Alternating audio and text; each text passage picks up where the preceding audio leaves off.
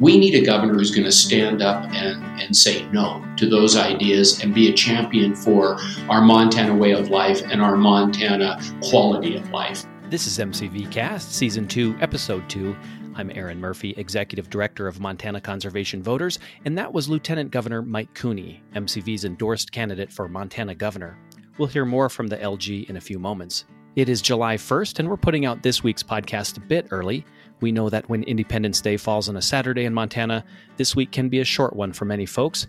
We hope your 4th of July is safe and hopefully outside.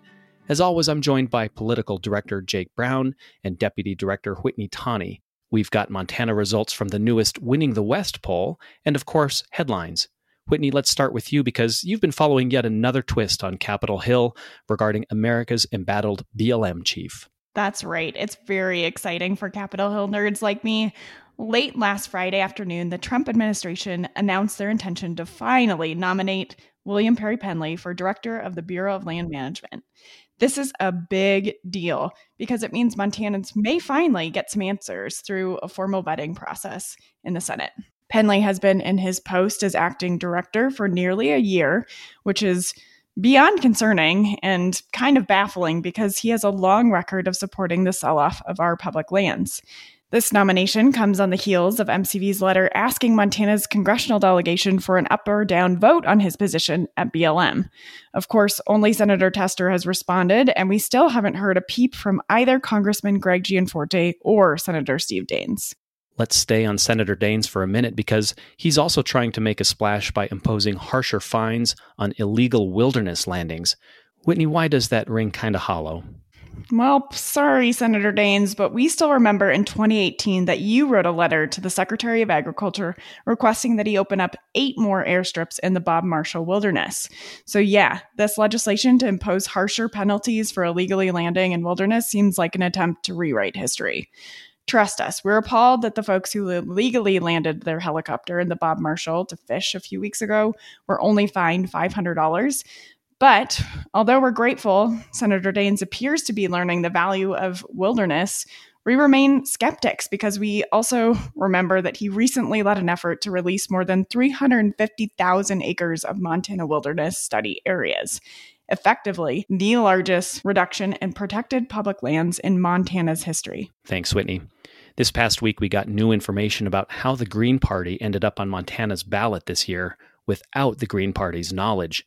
Jake Brown, this doesn't quite pass the smell test. That's right, Murph. There was some really good recent reporting about who paid to get the Green Party on the ballot this election, and to no one's surprise, it wasn't the Green Party. Records show a conservative-leaning special interest group called Citizens for Self-Governance has been funding the Go Green PAC, which has been running a number of online ads to support the Green candidate for the U.S. Senate, Wendy Frederickson. There's no question that this Citizens for Self-Governance group has ties to the GOP. One of the group's directors is a Texas oil and gas executive who has given over $40,000 to the Montana GOP and Steve Daines' campaign and has spent over $2 million trying to unseat Senator Tester last election cycle. A wealthy oil and gas executive funding a Green Party candidate, yeah, it doesn't pass the smell test. Montana Conservation Voters has not endorsed any Green Party candidates. Only one of them, in fact, even asked for our endorsement. Now a quick update on the Great American Outdoors Act, the landmark legislation that fully funds the Land and Water Conservation Fund in perpetuity. It passed the U.S. Senate a couple weeks ago with overwhelming bipartisan support. The Great American Outdoors Act is legislation we at MCV fully support. Now our focus is on the U.S. House of Representatives, which is supposed to take up the bill later this month. Congressman Greg Gianforte, who is currently running for Montana governor after only 2 years in Congress, recently released a very perfunctory statement of support, urging the House to take up this bill. To our knowledge, it is the first and last time Greg Gianforte has ever said anything publicly about it. We're glad the congressman says he supports this bill, but as of this recording, the Great American Outdoors Act has 28 sponsors in the House, 18 Democrats and 10 Republicans. Congressman Gianforte is not one of them. The legislation is supported by the overwhelming majority of Montana Democrats and Republicans. And your job as our sole congressman is to show up and represent us. So I'm calling you today to ask that you do your job and co-sponsor this important bill. That was this week's guest, ribbing Congressman Greg Gianforte on social media the other day. Whitney Tawney caught up with him.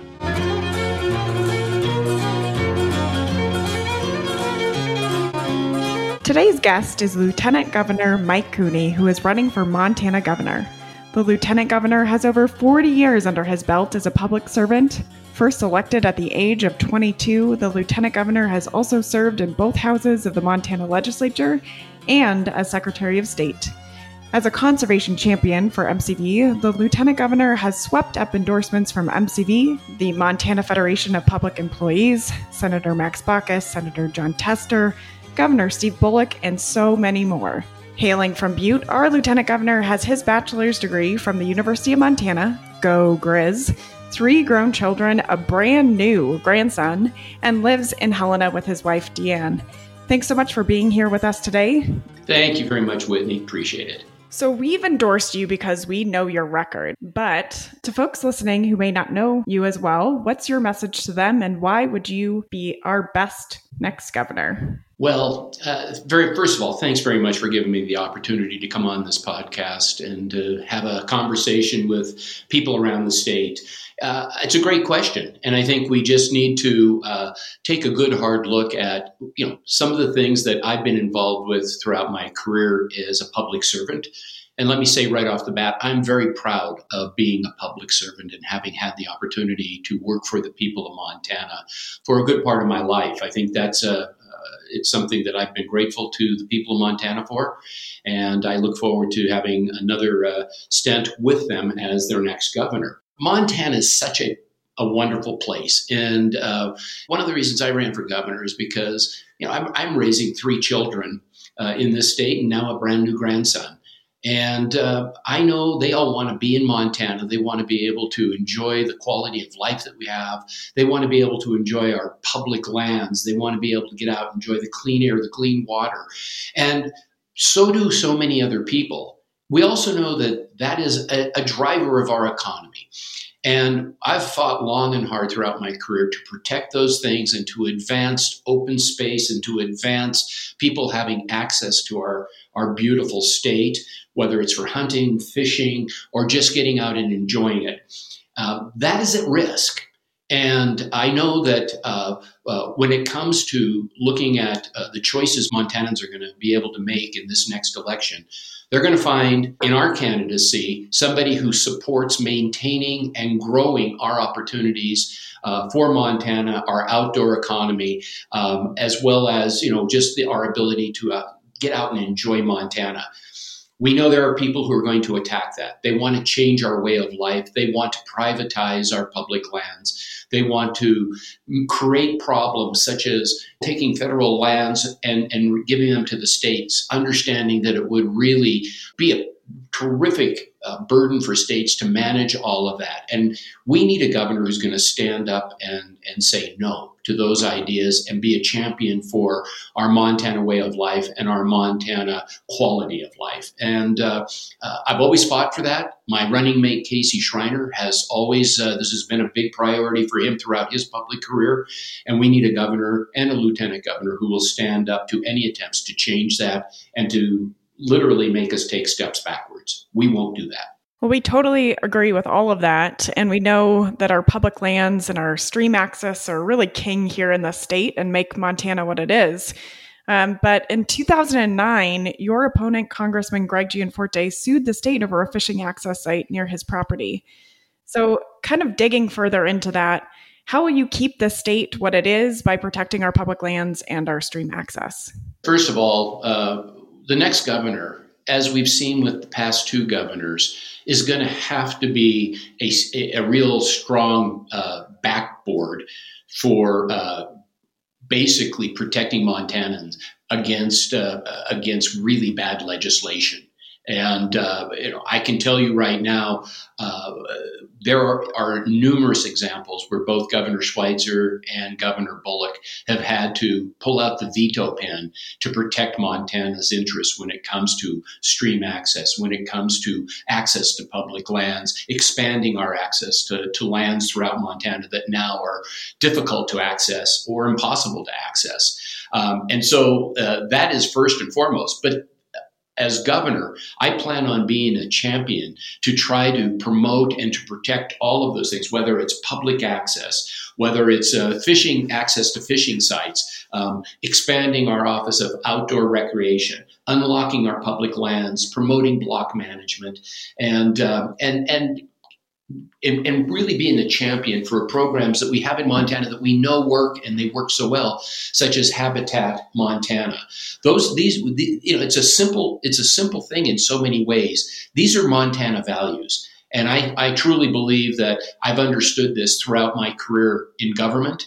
And I think it's so vitally important that we have a champion in the governor's office who will continue to not only fight hard to protect those things, but fight very hard to make sure that we are opening every opportunity we have to expand our opportunities to get out and enjoy Montana and enjoy our way of life. So as kind of follow-up to that, what do you think our biggest threat to Montana's public lands are today, and how would you protect them as governor? Yeah.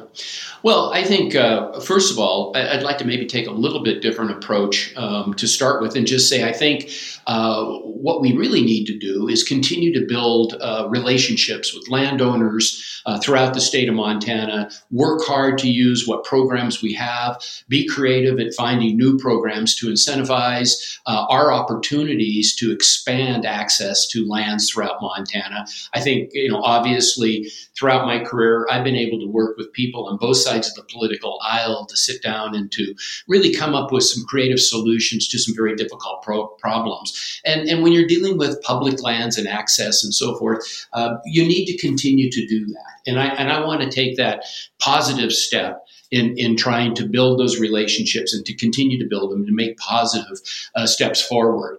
But we do know that there are going to be people who are going to try to change our what we have in Montana, because they believe public lands would be better off being held in private hands, and we need to constantly be protecting against those kind of efforts. So it means standing up, making sure you're ready to veto something. But before you even get to the point of having to veto something, we need to be working with the legislature to stop bad legislation that we know will probably be coming forward. And if we can't stop it, we'll veto it. We'll make sure it's done. But we also need to be at the same time working hard to promote those good programs and making sure that we're doing everything to work with people throughout the state who may have different opinions on many different aspects of this. But we also know that Montanans very often come to an agreement because they still believe that Montana is worth fighting for, and that our outdoor heritage is something that is very valuable, not only for today's generation, but future generations. And we need to fight to put us in the strongest position to make sure we accomplish that. Definitely. And one of those ways I think you already mentioned is through Habitat Montana, because it's funding conservation here in our state and has been super successful at doing so. So how would you protect funding initiatives like that and funding tools in your state budget when you are governor? We got to make it a priority. I mean, really, when you write a budget, you are, basically writing what the priorities of your state will be. And again, our open spaces and the ability to expand and give Montanans greater opportunity is a Montana priority. And so we need to make sure that we're not only just protecting the things that we have, but we know that there are other very creative ways that will come forward and that we can promote and champion to make sure that we're using all the tools available and making sure that we are funding these programs properly so that they can really accomplish what they're set out to do. I mean, Habitat Montana is a perfect example. And I can just tell you right now, I will absolutely ensure that Habitat Montana and programs like it remain strong, and that any attempt to weaken them, whether it's through the budget process or through the legislative process, will be met with real opposition. So another thing that we've really been paying a close attention to at MCV is full and permanent funding for our public lands through the Land and Water Conservation Fund. Mm-hmm. It's actually headed to the U.S. House floor this month. So if the bill becomes law, What will that mean for Montana, and how will you utilize it here? Because that's $900 million per year in perpetuity. Now, not all coming to Montana, but it's a huge opportunity. Oh, it is. It is huge opportunities, and it's been somewhat painful watching what has happened in Washington, D.C., and we've seen some of our politicians really flip-flop all over the place. I mean, we're very fortunate that we've had senators like Jon Tester standing up firmly, supporting that, and basically fighting like heck to get it passed. So, but it looks like it's going to work, and perhaps some of the non-believers are now going to become believers, and that's a good thing, and that'll open up a lot of opportunity for Montanans to really start funding some things that have been kind of pushed aside. We won't have to wait. We can start working on these things. It'll open up great opportunities for further access and improving, I think, a lot of infrastructure that has been waiting out there for improvement. So I'm very excited about it. Again, it's a DC thing. And all I can say is Jon Tester and the folks who have joined him in really supporting this deserve a tremendous amount of credit for leading this and not giving up when so many people would have walked away thinking they were defeated. 100%. So we've been talking a lot about our public lands, but our public lands also will cease to exist if we don't have a healthy environment and climate. So what do you want young people who are concerned about climate change to know about a Cooney administration? I've talked to a lot of young people throughout this campaign, and I know they're very concerned. And I'll be honest, I think there are more other Montanans who are equally as concerned. They're starting to see the effect of climate change. We need to, as a state, really begin to make addressing climate a priority. Montana has been a state that has been really an incredible producer of in the energy field over the last 100 and some years as a state. It's been oil, gas, and coal, and it's actually it's treated us pretty well. But there have been consequences that we need to address, and we need to understand that the market is truly changing. So Montana really, made an effort to become a champion when it came to energy production years ago. We need to begin to become a champion as we are looking at how we best utilize our renewable energy sources in Montana. We have the capacity to produce incredible amounts of electricity using solar and wind energy, geothermal. We need to move more aggressively in that area. And all I can say is, not only is the market changing, and that should be forcing our hand, but Montana has great opportunity to continue to be king when it comes to renewable energy development in this country. And if we don't step forward and truly put everything we have towards this, we will let an opportunity pass us by. Yes, excited about a carbon-free future eventually for us, hopefully. So we can do it. We can do it. We absolutely can. So further, how will climate breakdown factor into your decisions as chair of the Montana Land Board? First of all, the Land Board has to make decisions based on how to get the best return to the trust. But the Land Board has a lot of authority on making sure that the decisions that we're making are in the best interest of the state of Montana fiscally, but also that it's in the best interest of the state for the long term. We've seen in the last 4 years how critical the Land Board can be and how easy it is for the Land Board to make very bad decisions, which then have to be corrected. What I'm very much hoping for is that we're going to have a Land Board committed to working more closely together, making better decisions when it comes to the different decisions we'll be making on the Land Board. And I had the privilege of serving for 12 years on the state Land Board. And I just know exactly the sorts of issues that come before it and the importance that those decisions are for the people of Montana. Well, we're thankful for your time on the Land Board because it means you really know it. And we're also thankful for the significant time that you've put into serving the people of Montana throughout your life. So what is something that you're most proud of that's really protected Montana's outdoor heritage?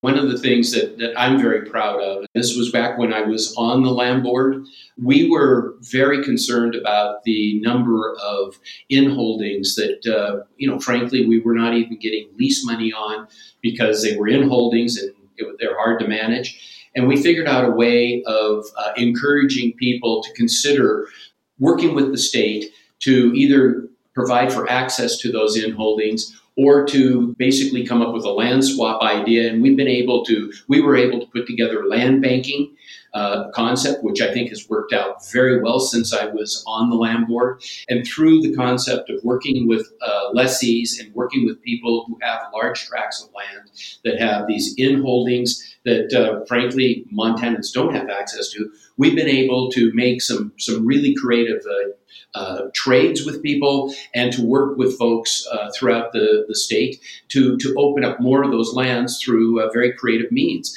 It doesn't answer all of the questions we're trying to deal with, but it's a great start, and I think it sets the framework for allowing other programs to come about to address these things so that Montanans have greater access to some of these lands. I think it's about, there's a lot of land out there that's locked up, whether it's, land that we can't have access to, and they're like 3.5 million acres. And we need to continue to chip away at making sure that we're doing everything we can. And we started doing that with the Land Board actions many years ago, and it's a program that's still in place, and it was the right thing to do then, and it's proven now that it's the right thing to do now. So we need to continue to look at those sorts of programs to continue our efforts. And I'm very proud of the fact that we were able to do that. So as former Secretary of State, we obviously are coming up on a big election. How are you going to ensure absentee voting is an option for all Montanans who register to vote in the future? First of all, when I was Secretary of State, I was very proud to promote the legislation that allowed for us to have basically a no excuse absentee balloting. Before that bill passed, people had to literally sign an affidavit saying that they were going to be absent from the county or incapacitated and not allowed to go to the polling places. And many people still ask for an absentee ballot, but technically they were breaking the law. We found that to be unacceptable, and so we got the legislature to pass a bill saying that you did not need an excuse, you did not need to sign an affidavit, and it opened it up. And that then led to, other, I think, very good reforms in elections, such as same-day voter registration, which we need to constantly protect. And then in the last primary, as we saw, because of COVID, we were able to conduct the first ever all-state mail-in ballot election. We can have a much easier, much more understandable system and maintain our security, and denying people their access to the election process is not the way to go. And I will use every tool in the toolbox to make sure that doesn't happen. That's great. Well, thank you so much for this conversation. And before we wrap up, what can listeners do right now to be helpful to you and your campaign? First of all, they could certainly go to our website, which is CooneyForMontana.com. They can learn more about the campaign by just clicking on that. I'm running against a fella who has very deep pockets. He's already loaned his campaign $1.5 million, and we anticipate he's going to continue to do that. I don't have the capability of loaning my campaign that kind of money, and frankly, I think that's wrong. So I'm really dependent on people throughout the state. I'm not going to outspend them, but I've got to outwork them and I've got to compete with them. So first of all, I need their votes. I need them to be talking to their friends and neighbors, writing letters to the editor. And if you can help out a little bit financially, that would be great. Thank you so much for being here with us, and we will chat again soon. Thank you so much, Whitney. I sure appreciate it.